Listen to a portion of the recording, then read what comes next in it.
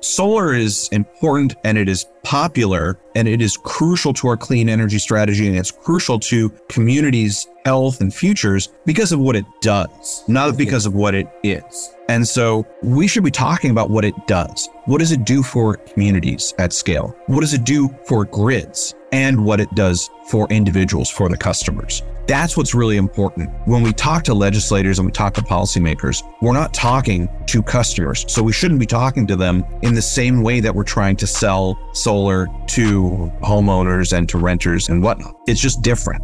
Hello and welcome to the Solar Maverick podcast, where solar meets entrepreneurship and experience. I'm your host, Benoit Thanjan, so let's get into it.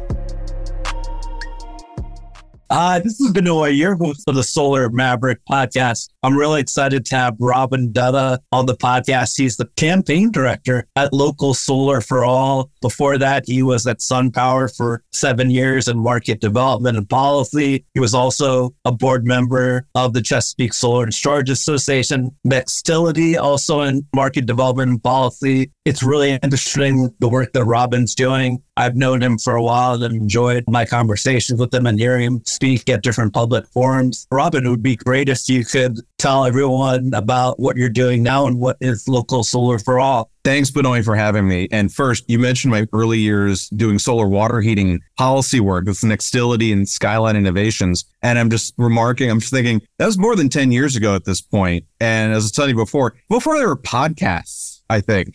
And normally people have that, like, I was in solar water heating way back when, and then they mean the 70s. And for me, it's 2013, way back when in 2013, when there was solar water heating and, a large PV system was 2 megawatts or something. Like, it's amazing how far we've come in so many ways. It's called a webinar instead. Now we call it a podcast. And I'm excited to be your first podcast interview because I always learned a lot from our conversations and when you spoke at conferences, and then also your sense of humor as well will make this a very interesting interview. Well, I'll try not to tell too many jokes. We'll see what we can do. But I appreciate you having me and to talk a little bit about where we are as an industry and where Local Solar for All is. So much of what we do in solar is policy reliant. I mean, whether we're talking about the investment tax credit or net metering, or now we're talking about storage and grid policies as much as we're talking about the solar itself. A few of us got together and we were saying, it's great we're stacking wins together in solar and the industry's growing, but in some ways our wins are really frustrating. Seems like we're taking too long. We're spending too many resources on defending our policies. And it's like, we shouldn't even be spending time defending some of these policies because they seem so common sense. And they're so integral to what we need to do to get to 100% clean energy, what we need to do to get to scalable markets. And then how are we going to have the time and the capability to gear up for all of the market expansion goals and all of the further policy campaigns? We seem to be kind of stuck sometimes or fighting the same battles over and over again. And so Local Solar for All was created to help organizations that are doing incredible work like SEIA, like Advanced Energy United, like all of the state and regional trade associations, many I've worked with over the years. How can we help get them out of this cycle of fire drills? How can we get all the companies investing in policy, spending less time on fire drills and on fighting the same fights and helping to move everything ahead? And that's the whole premise of Local Solar for All. Not just take care of our frustrations as policy people, but to say, how do we help get our industry to this next level? And how do we help articulate the benefits and the vision of this entire campaign and 100% goal? How do we get to the solar endpoint that we're all fighting for and help the policymakers making the ultimate decisions understand where we all need to go? I mean, it's common sense for us, but we're steeped in this. How do we help those who don't live solar and storage policy every day to understand kind of the concepts and that vision that we're trying to get to? So I took over the campaign last year after the IRA got done with many hands pushing it forward. I kind of was like, how can I be a glutton for punishment and take on a new challenge?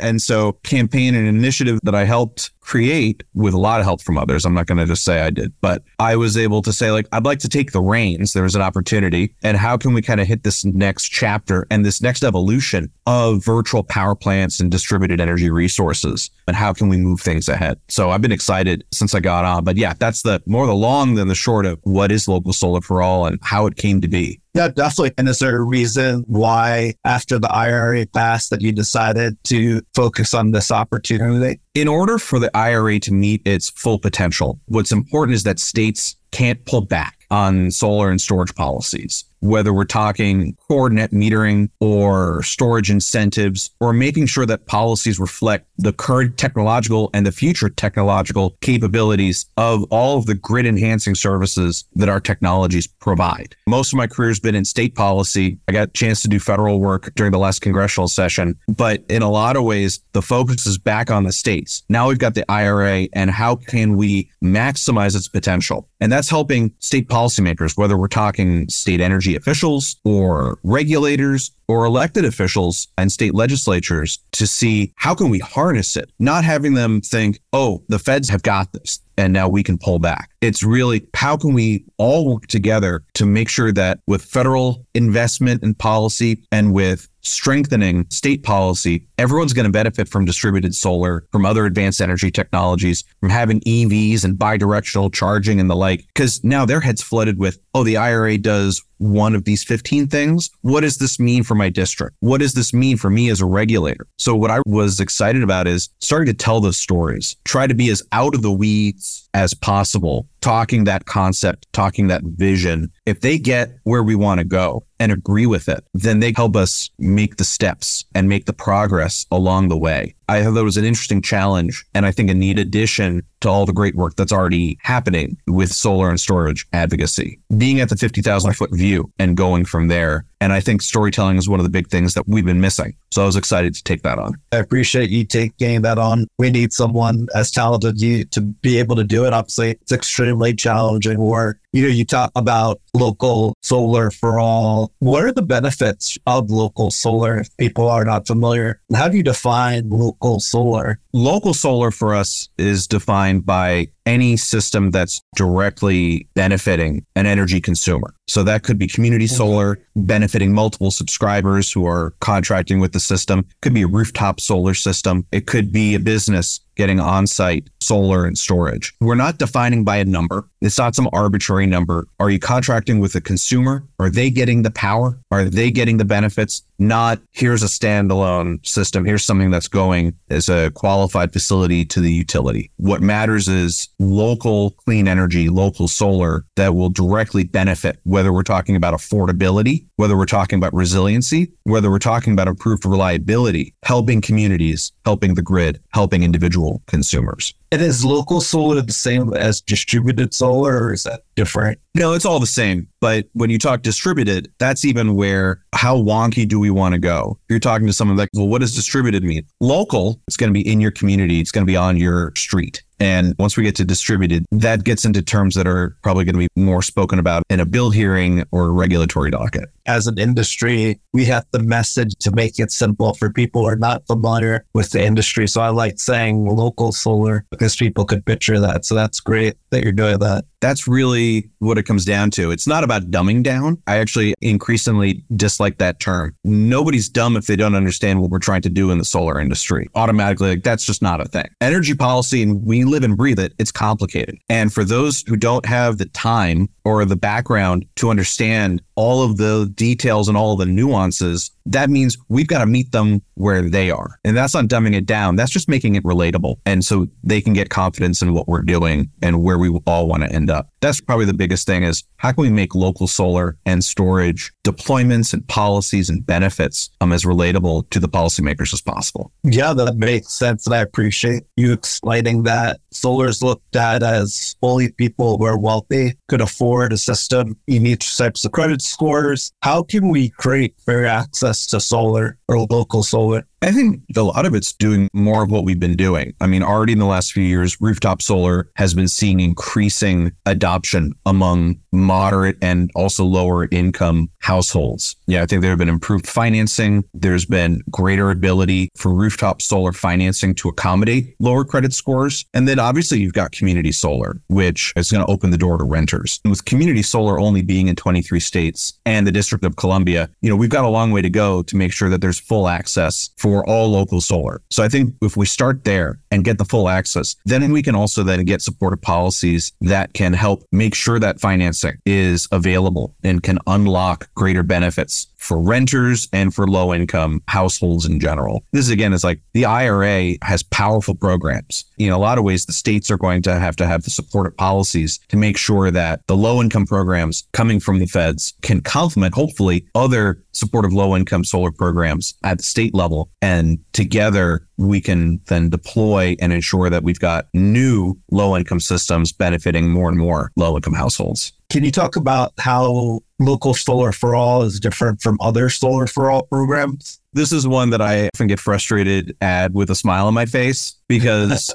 Local Solar for All was created in 2019. And since then, you've got multiple state and local governments that have created programs that they call Solar for All. And these are public programs trying to incentivize, by and large, low-income solar adoption. So I like to think that the campaign certainly got it right early with the name. And then we've got EPA creating their own Solar for All program in the competitive program available to states and municipalities and such. We're nothing like that. I always have to kind of couch and give a disclaimer now, like I'm a lawyer. It's like, no, we are in no way affiliated with the Environmental Protection Agency or DC government or Illinois government. They also have a Solar for All program. We're Local Solar for All. We're not a government entity. Although I will say, when we created the name, there's a big reason to make sure that local solar was prominent. I think especially as we're seeing all of the adoption for electric vehicles and heat pumps and so much advanced energy technology, as we're moving more and more towards energy management, and certainly how solar and storage is a huge part of energy management, but they're not the only technologies. I think we're very much interested in moving beyond solar because we're already talking about the benefits of a distributed grid and decentralized grid. So we want to make sure that we're inclusive of all the technologies. And so if we can eventually get to a rebrand, that'll help with some of the confusion around Solar for All and Local Solar for All and maybe tell our story a little better. But it's not a single technology story to tell. Yeah, definitely. And can you talk about what are the different technologies? Solar, storage. What about energy efficiency? Is that involved? Yeah, I think when we're talking about energy efficiency, when you're talking about smart appliances, when you're talking about fuel switching from gas to electric and smart thermostats, we have different technologies now that can provide different levels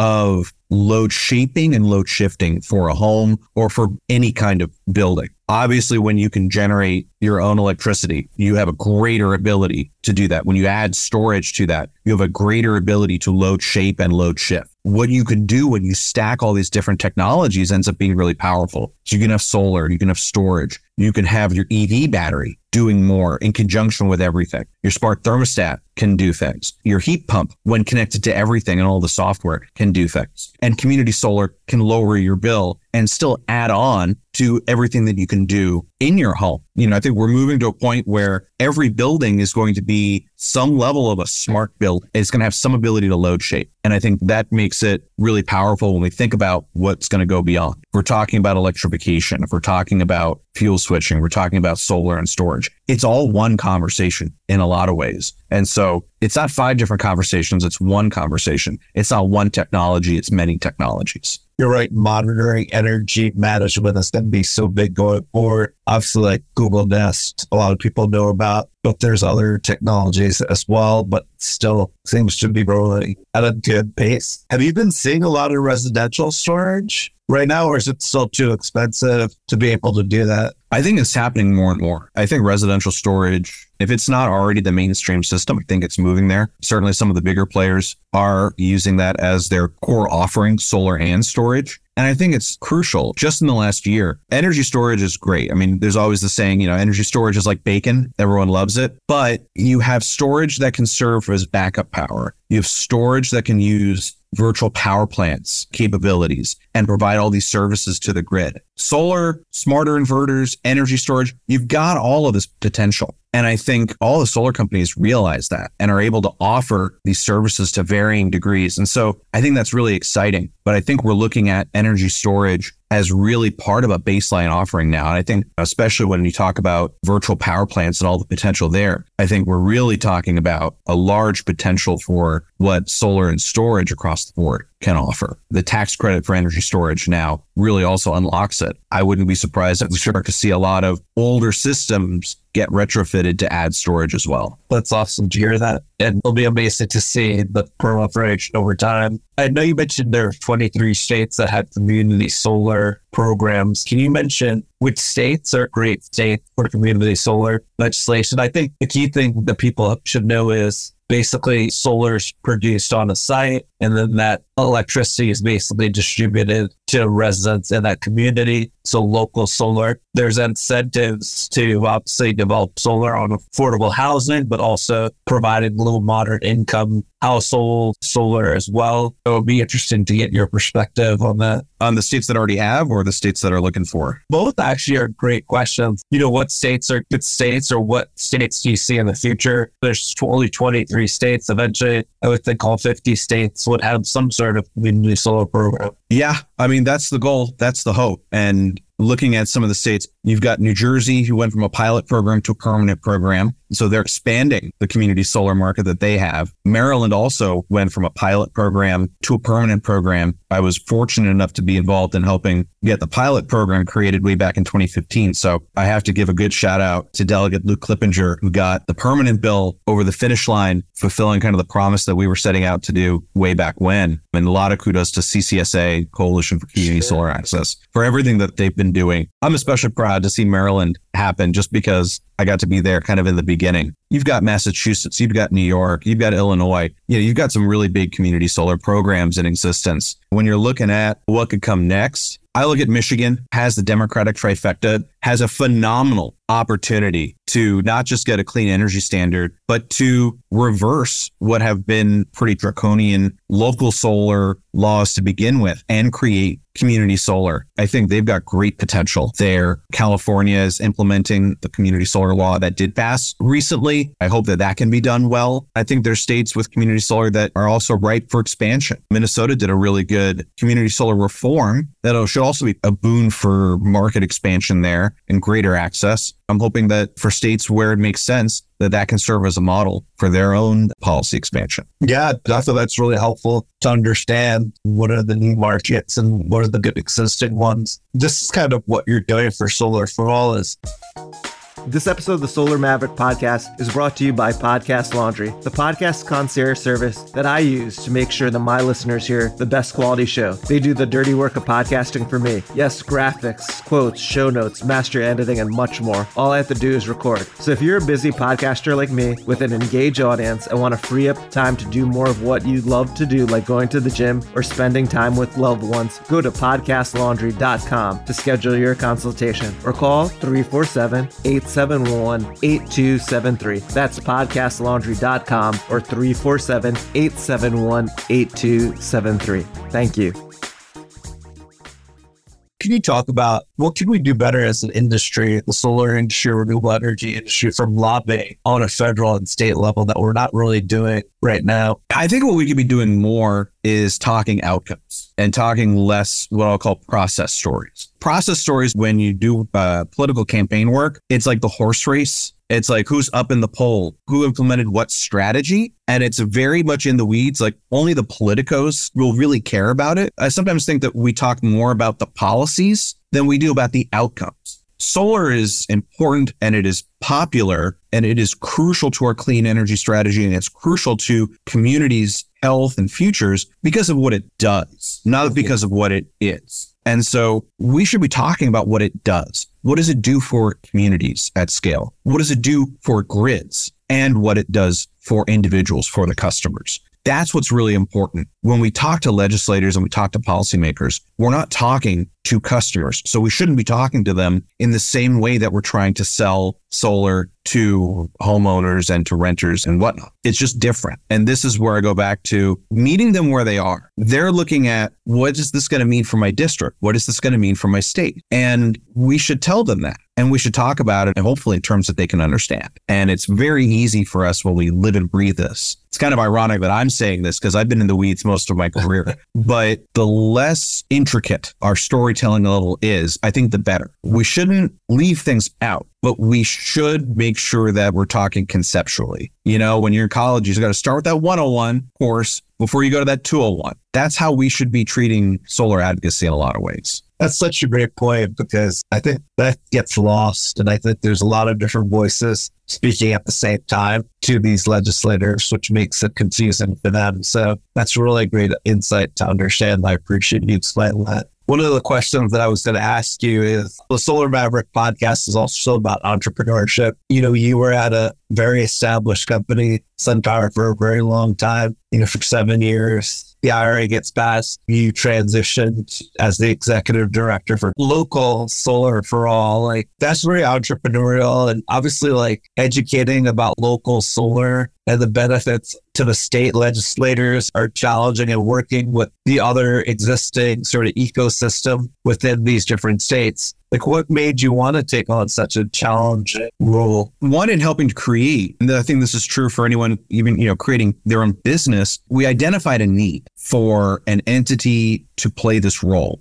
As the campaign kept progressing and it was able to do things like commission and publish, the big roadmap in 2020, which was able to articulate the benefits of local solar and storage in a way that never had been before. What I saw was, we've got this idea now with grid services. We've got this idea now where we've got this next big kind of existential fight. And that if we don't educate the lawmakers now, and if we don't start shifting to this storytelling mode, then we're at risk of losing out on establishing the policies that we're all identifying, and that all the businesses, so many of the businesses in our industry are looking to expand into, virtual power plants being, really the center of it all. And so that animated me. That got me excited. My fiance was just like, "You're excited. It's a big deal, but you just seem more animated when you're talking about this." So that was kind of, I want to go for it. I don't know that I'd ever want to own or run my own business. I always look at the business being policy. This is going back to my solar thermal days. Am I selling something? Selling ideas and hope and having fun doing it. But it is, because everyone else, I think, can sell the technology and the services.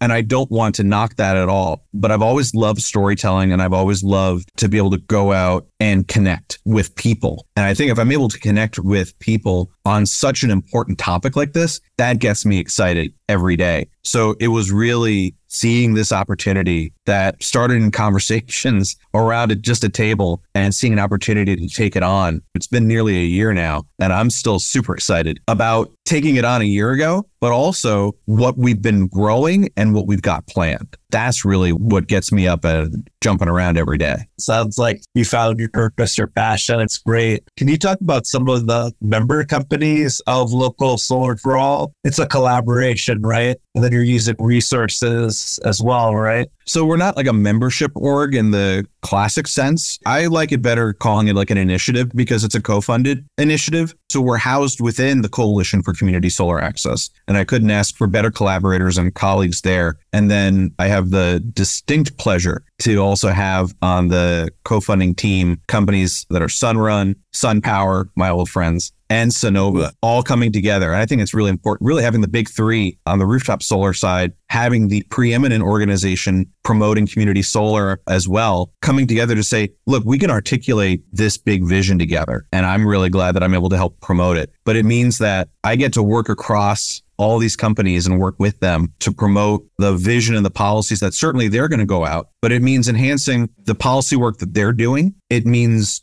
doing the prep work in some ways for the initiatives that they're hoping to see, because they're going from fire drill to fire drill. It's important to put out the fires, but I'm also actively trying to help prevent the fires so that we all can be thinking long-term and getting more aggressive and getting more holistic in the policy and the vision and the storytelling that we're telling. That's a great summary of what you do. And I think it's really admirable that you're doing it. It's not obviously something very easy to do. And there's a lot of different stakeholders involved, which creates complexity. But obviously, you know your stuff in the network. You also need the network of people, right? You've been in solar now for so many years and have built so many relationships that I'm sure you're reaching out to them as well. Oh, absolutely. And like I was saying before, like if this campaign and if all of our policy campaigns are going to do well, we need to grow the movement in order to have more discussion about the outcomes, to do more of this narrative storytelling that can capture attention. Like we should be talking about peak shaving as this big thing.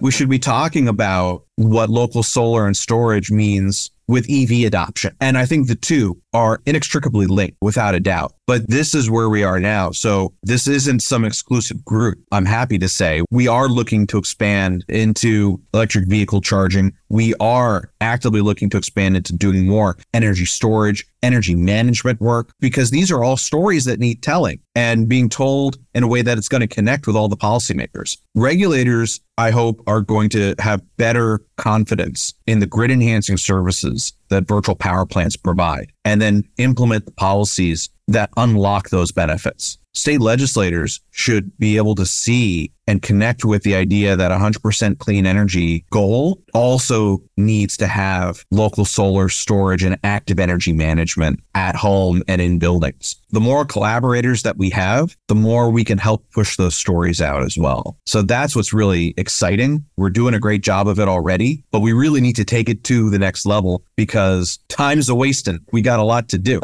I think that's a great point. We see it as like the goals that are set for the electrification or the process of moving to renewables is kind of unrealistic right now, but we're obviously going to need a lot of people and a lot of reinvestment in the industry to be able to make that happen. And it's hard for a lot of renewable energy companies to hire people because there's just such a labor shortage. That's interesting that you mentioned that. Is there anything else that we didn't really talk about regarding the local Solar for All program that you think we should mention or talk about? I think what we're trying to do at our core is help policymakers understand that local solar and storage and a decentralized grid is essential to make sure that all the clean energy strategies that we're all fighting for and implementing, we need that all to be successful. Local solar and storage unlocks the lowest cost path to 100% clean energy grid. You know, we've got the research to show that. When we look at electrification, what it's going to mean when electric vehicles come onto the grid at scale, when you have mass heat pump adoption, what we don't want, what any stakeholder here doesn't want, is for a homeowner, building owner to be told, you can't install that induction oven. You can't install that home EV charger because the power lines can't handle it. And what we've got is a path forward and a strategy that prevents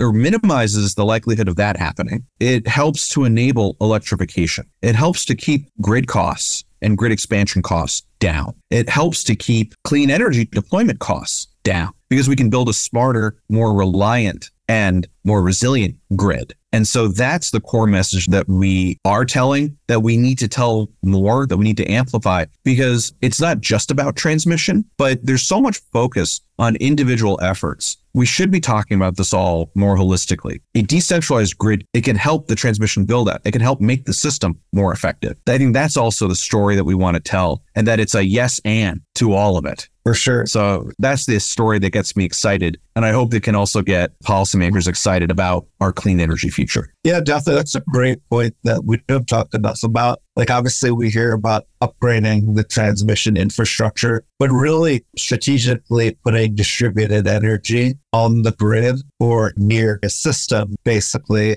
like a solar system where you need distribution or where the utility basically can tell you where you need to put that, which they do actually in like the value of distributed energy resources for New York. They have location system relief value, DSRV. So that's huge. It's not just upgrades to the grid, but it's also securing through distributed energy resources, local energy in the neighborhood to be able to fix some of that. Distributed energy resources are upgrades to the grid. Just flat out. That's the truth. There's still a lot more stories to tell, but that's what we're trying to get into the zeitgeist. It's a clear message that you have. And I think this has been an amazing podcast interview, Robin. I appreciate you making the time. If people want to learn more about Local Solar for All or to learn more about you, what's the best way for them to do it? Well, we are at www.localsolarforall.org. We post a ton on social media to help tell that story. So I encourage everyone to take a look at us, Local Solar 4 All on LinkedIn. We're at Local Solar 4 All on Twitter and Threads.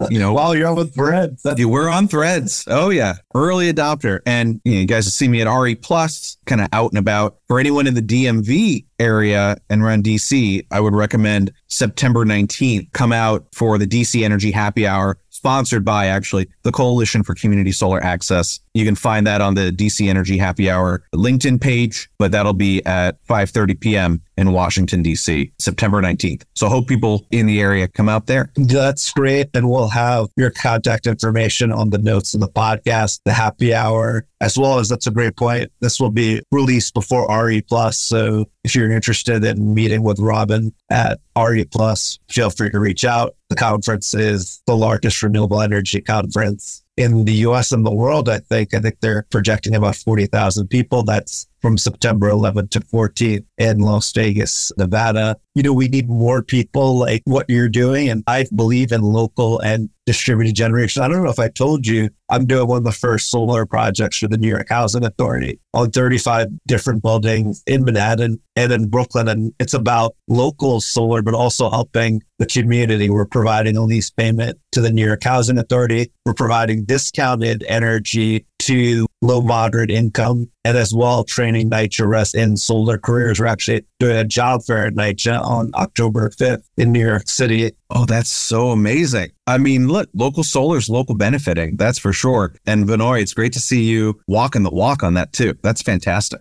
Yeah, we were awarded the project 6 years ago, August. Looks like we're going to start construction. And by the way, it's third-party finance. It's a woman-owned private equity fund in New York. And then as well as one of the project team members or companies is actually a NYCHA resident who has an energy efficiency company, a woman-owned Latino organization. I really do believe in what you're trying to do. I think there's a lot of opportunity. I think there needs to be a lot of education. So we need someone like talented as you summarize very complicated things into simple sentences. Well, I can't do it alone, so I'll appreciate any help that anyone can give. It's a big job. It's a big job. We all need the help. That's what we're here for, but you can help me, help you, and help everyone. I think that'd be great too. Yeah, definitely. Any way that I could help. But you're right. It's not just you. It's all of us. And we all have to be a part of the advocacy effort. I'm trying to be more active on the federal and local level, but until they hear from different voices and different people within the industry and also explaining it, I think it makes a huge difference. And I think we as the industry should be more active in our advocacy and policy. So sure.